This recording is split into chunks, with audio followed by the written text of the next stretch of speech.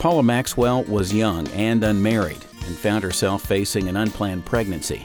It was a crisis situation, but she knew the choice she wanted to make would have long-lasting repercussions. For Paula, abortion was not an option, so she sought out the counsel of Covenant Care Services in Macon, and with their help, made out an adoption plan for her child. In this episode of the Jules Show podcast, Paula tells her story of being a birth mother, what that was like, and what has happened to her and her child in the decades since she chose adoption, and how she has now come full circle to serve the ministry of CSS as a client services coordinator. Can I just say right off the bat, Paula, I know we're going to be talking about some difficult things. You're going to have to be vulnerable, share things that maybe you've never shared before. And so for that, I want to say thank you for being willing. Well, thank you for having me. I think it's important that people in the community realize that, there are stereotypes for women that have supposedly given their child up. And we don't use that term anymore because you're not giving your child up, you're making an alternate plan. And so that's what I like to think that I did, is I made an alternate parenting plan for my child. For your child. Well, so if in case you missed it, the last episode of the Jules Show, we had Carol Gledhill. And she is your boss, I guess you would say. She is my boss. Okay. For ministry, Covenant Care Services. And in the last episode, now go and listen to it if you haven't, but then come back to this latest episode with Paula Maxwell.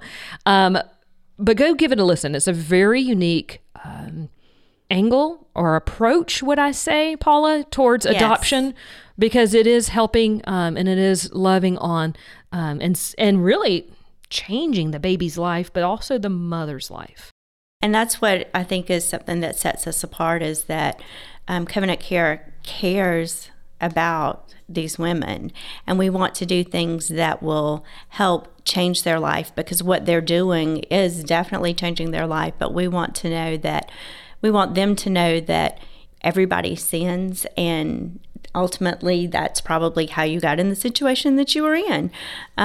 But you don't have to continue living the way that you are living, or continue doing things that aren't right for you. And so we want to help these birth mothers realize that you can set goals and we can help you achieve those goals, because we want to make you a better person, as well as you've made this ultimate sacrifice and made this wonderful alternate parenting plan for your child. And so now we want to help you to become the best person that you can become. And there was something that really stood out to me, and I hate to keep referencing the last episode of the Jules Show since we're in the current one, but what really stood out to me is that when a mother calls you all and says, okay, I want and I need help, you say, welcome to the Covenant family. Right. So it's not like, okay, the baby we've placed, okay, we're done. It is something that you embrace for the long haul, the journey. Right. And then also it's the families who are adopting, that you all have the lowest rates for any adoption. Absolutely. And that it's usually 2/3 of the adoption fees because of the fundraising, because you all are a nonprofit. Right.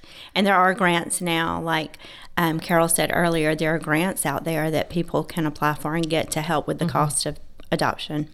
Now, you have the great privilege of being the client coordinator for Covenant Care Services. But your experience with this ministry goes back 29 years, would I say? Yes.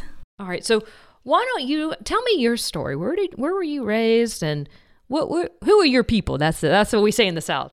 I was raised in a small town in Georgia. I went to a small private Christian school. So you're raised in a Christian home? I was. My parents got married in January, and in July, my dad had a car accident, which left him a quadriplegic. And so my mom was pregnant with me. I was born in September, and she took care of my dad for up until he passed away, which was 16 years ago this year. I stayed with my grandparents some during the week and went home on the weekends before I started school. So a loving family. Yes, very loving family, very supportive family. I was their miracle baby. I was, a little spoiled, some people said, but but I'm anyway, sure you weren't. But I was very loved, raised in a very supportive Christian, loving family. And I remember in high school, I had a friend that ended up pregnant, and she had an abortion. And what, when you said in high school, what do you remember what grade you were in? I think 11th grade, my junior year. So I just remember thinking, I could never do that. And she said, you never know until you're in that situation. I said, but I always kept in my mind, I could never do that, because there's so many people that want children that can't have children. And, here's this life that has been aborted. So fast forward a few years, and I was in college, and I did find myself in that situation. And I told my parents, and... What was their reaction? Like any parent, where you have dreams and goals for your daughter, and this was not part of it? No, it was definitely not part of it. But they thought that I should have an abortion because I was their baby, and they wanted to do something to fix it quick and easy. Well, and in context, you're talking late 80s, early 90s. Right. And so tell us the culture of the Christian community at that time. There was a huge movement on pro-life. Well, and I think, in a sense, abortion was thought of as, this is a quick fix, we can get it over with, nobody will know, it'll be done, and we'll move on. And no repercussions. Right. But I knew that I couldn't do that. And I went back to college, and I had a friend there, and we went to the Baptist Union, I think, at the college, and I talked with a lady, and she knew somebody that knew somebody that knew Covenant Care. Wow. But it was like just started. Right.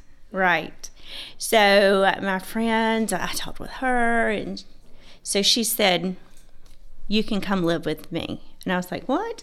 So she went and called her mom and said, hey, Mom, I just told somebody she could come live with you. And she said, you did what? And my friend said, you would do it to save a life, wouldn't you? And her mom was like, well, yeah, I guess so. So we went to meet them. I went to meet them the next weekend. And was she connected with Covenant Care? She was just my friend. So I went and told my parents, I said, I know that you want me to have an abortion because you think that's what's best for me. And I said, I want what's best for my child, and killing it isn't best. And that was probably one of the hardest things I've ever done, is stood up to my parents to say that. This is about my child now. I know you want what's best for yours, and you think this will be best for me, but it won't, because I won't be able to live with it. They just said, well, what are you going to do? And I said, I'm going to live with my friend. And they said, you're doing what? So, and I mean, I could have stayed home, but I just, in a small town, I didn't want, every time I went out somewhere, people talking, and I didn't want my parents to be put through that. I mean, it sounds weird, but it's just, if you're from a small town, you understand. I'm from a small town, I got you. I'm picking up what you put down. But so did anyone from your small town know about this? I'm sure they did, yes. Rumors, yeah. Yes. That's another small town thing. People knew, I'm sure, but out of sight, out of mind. Yeah. So I moved in with this family. My parents wrote me letters. This was back before cell phones. I know it's hard for some people out there to believe that. So letters is like a text message. Let me just talk to the younger audience. It's like a text message. It just takes longer. Okay. Right. And trees are involved. Right. All right. So, and then you got plugged. How did you then get plugged into Covenant Care? Well, the friend that I had moved in with, when we went to the Baptist Student Union, there was somebody there that knew somebody. So I met with someone. It was a client counselor. They weren't called that at the time, but that's what we're called now. And I met with her, and we just talked through the process. And do you remember anything that she said that helped, that gave you hope that you could do it? Just her constantly writing to me, and the scripture that she would write to me, just the meetings that we would have. She was just a sweet, sweet lady. And just, I felt like she loved me and she cared about me. And that really made it unique. I mean, I felt loved. And not that I didn't feel loved at home, but it was just, I felt like this was somebody that I wasn't just a number, and I wasn't just a person, and she just didn't want my baby. And not just judge, because you were a Right. church kid. Right. In a small town, like you knew better, but. Right. So I did go to church with this family that I moved in with. They were wonderful. They treated me like their child. To this day, I get messages from the dad that says, "Hey, Angel," with all these little hearts. "I love you. I miss you," and everything. So then I remember just continuing to meet with my counselor, just talking through. I remember the profiles then were so different than they are now. I had 3 pieces of paper, which I still have to this day. I gave them to my daughter, which is another story. Your other daughter? No, the one that I made an adoption plan for. Oh, wow. Yes. So anyway, I had just like basically their age, their height, their weight, hair color, Their things weight. they liked. Yes, things they liked, and just hobbies, why they were adopting. And there was just one page. Now we have booklets that the families make. And I remember picking one because they didn't have any children yet, and I wanted my baby to be special and to be a baby that they had longed to have and couldn't have. And so I think through the whole process, I just felt like God was using me as a vessel to give a child to someone that couldn't have a child. And so I think I just had that in my mind, and that's kind of what helped me get through. And when I was in the hospital and I had the baby, the preacher from the church that I was going to then came in, and he just prayed. It was just the 3 of us, and he said, "You're not turning her over to strangers, you're turning her over to God." And I just remember that so vividly. I can see it now. And that just made me feel so good. I thought, if God can send his son to die on the cross for us, I can turn my baby over to him for him to bless somebody else. So was it hard? Yes. The hardest thing I've ever done. Do I still get emotional? Yes. I prayed for this child every day. Every day afterwards, I prayed for my baby, just that she was healthy and happy. And so probably a year and a half ago, I got a phone call at 10 o'clock. My house phone rang, and I was like, oh, my goodness. Wow, you have a house phone? Yes. Another? We had that just for I'm amazed. Internet purposes and something. Anyway, so we don't ever answer it or anything. But 10 o'clock at night or morning? Ever. We don't ever answer it. But it rang at 10 o'clock at night. Okay, that's what I was... And wow, I was like, 10 o'clock. Yeah. Telemarketers, sure. And then my cell phone rang, and I was like, really? They're calling my cell phone now? So I answered the phone, and someone said, is this Paula Maxwell? Yes. Who is this? What do you want? What do you want me to buy? Yeah. It's 10 o'clock at night. Yes. Sure, yeah. Yes, this is me. And so she said, did you give a child up for adoption 20-something years ago? And I said, uh-huh. And so she said, I'm a friend of hers. And I said, and the first thing she heard me say was, what do you want? It's 10 o'clock at night. Because I was just, you didn't had expect pictured this for so long in my mind and played it out how it would happen, and that wasn't it. So we talked for hours, and you and the friend, or you and the friend said she's on the line, and so she said, I'm going to hang up so you can. She put that buffer between. Right. And so my daughter couldn't talk, so she said she's going to call you back. So she hung up because she was just so emotional. And so then she called me back, and we talked for hours, and then we've talked pretty much every day since then, and we just have a wonderful relationship. Have you met her? I have, yes. We all went. She's got 2 children. The whole family went on a Disney cruise last year. Wow. It's just crazy. But I think it's the way that her parents talked to her when she was growing up and let her know that I loved her so much is why I did what I did.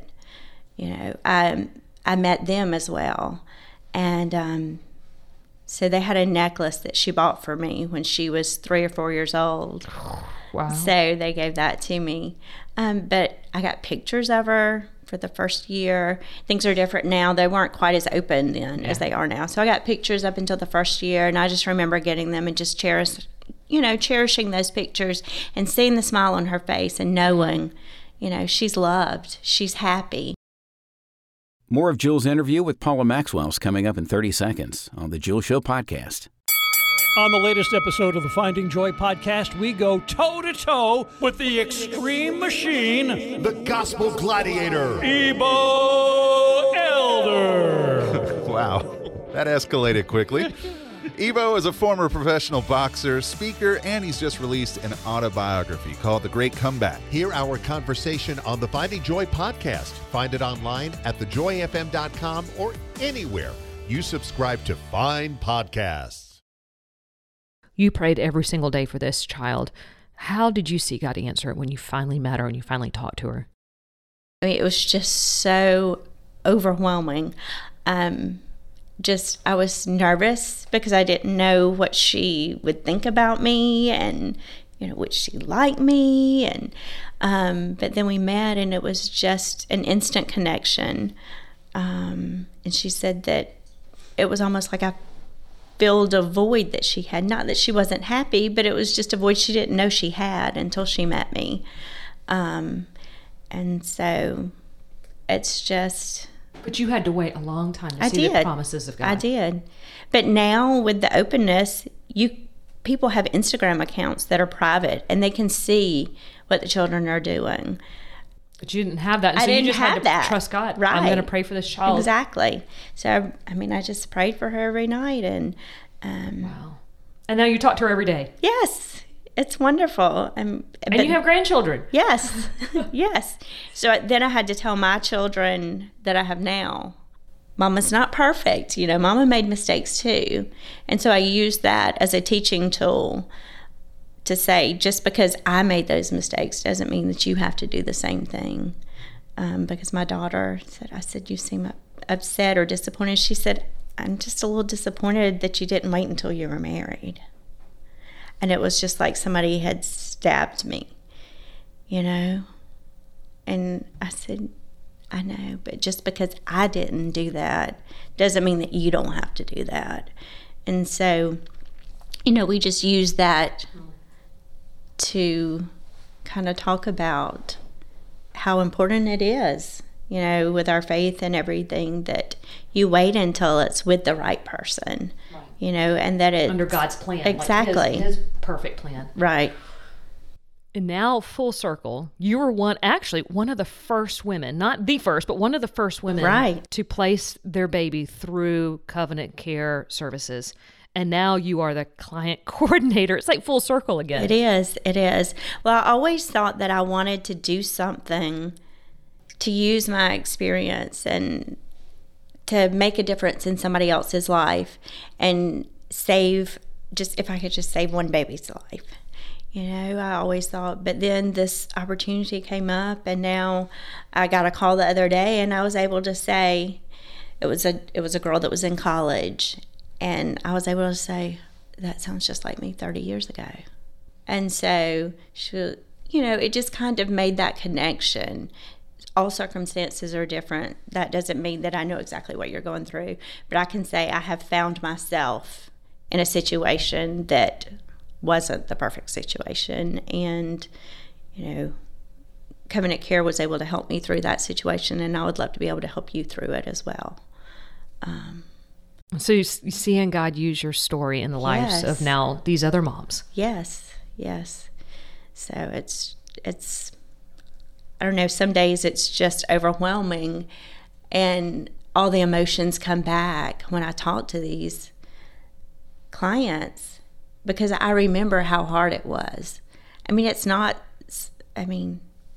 not you just go to the hospital, okay, and then you leave and you go home and you're like, okay, well, I've done that and now let me get on with my life. It's hard. It's really hard. I struggled. Is it always something that will be part of your journey? That struggle, is that always just like kind of a... I think that was the hardest decision that I've ever made in my life, but I know it was the right decision. But that doesn't make it any easier. And I still, even though I have met my daughter and I know she's okay, just when I listen to these clients talk about their stories, and when I saw my first placement this past Friday, and I saw the adoptive couple hold their baby for the first time, I thought back to how the couple that I place with, how they must have felt, which I've talked to them now. And I know, but still, just seeing that, so that must have been how they felt. But just knowing that I was able to give somebody something that they couldn't have.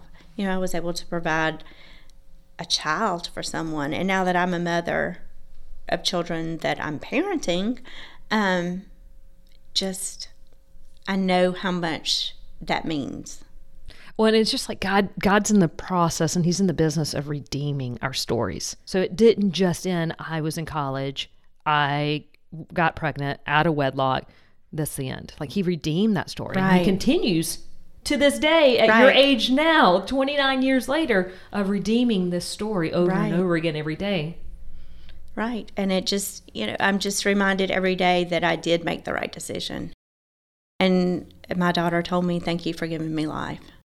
Well, and Paula, we can fast forward and tell people the story, how, you are married and you have more children than just the one. Right. And now God's using this in your life by working, at Covenant Care Services as a client coordinator. But would you maybe spend the last few minutes we have together to talk to that listener who's not, there yet, but they're in that journey, in that storm? What would you say to her? I would just say, you're not alone. There are so many of us that have been there, and God loves you. And just because things haven't worked out the way that you thought they would, he has a plan for you.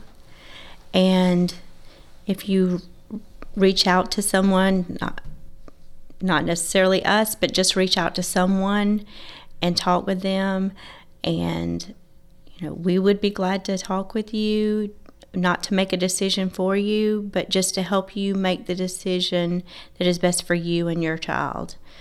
It's ultimately your decision, not your parents, not your grandparents, not your aunts, uncles, friends, whatever, because they're not going to be the ones that are there actually living it. It's you.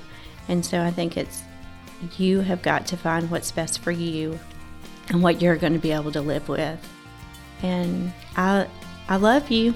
I've been there, and just pray, because God will lead you in the right direction. Thanks for joining us for this episode of the Jules Show podcast. You can learn more about Covenant Care Services and their incredible ministry at covenantcareadoptions.com. An archive of the Jules Show podcast can be found at thejoyfm.com and wherever fine podcasts are hosted.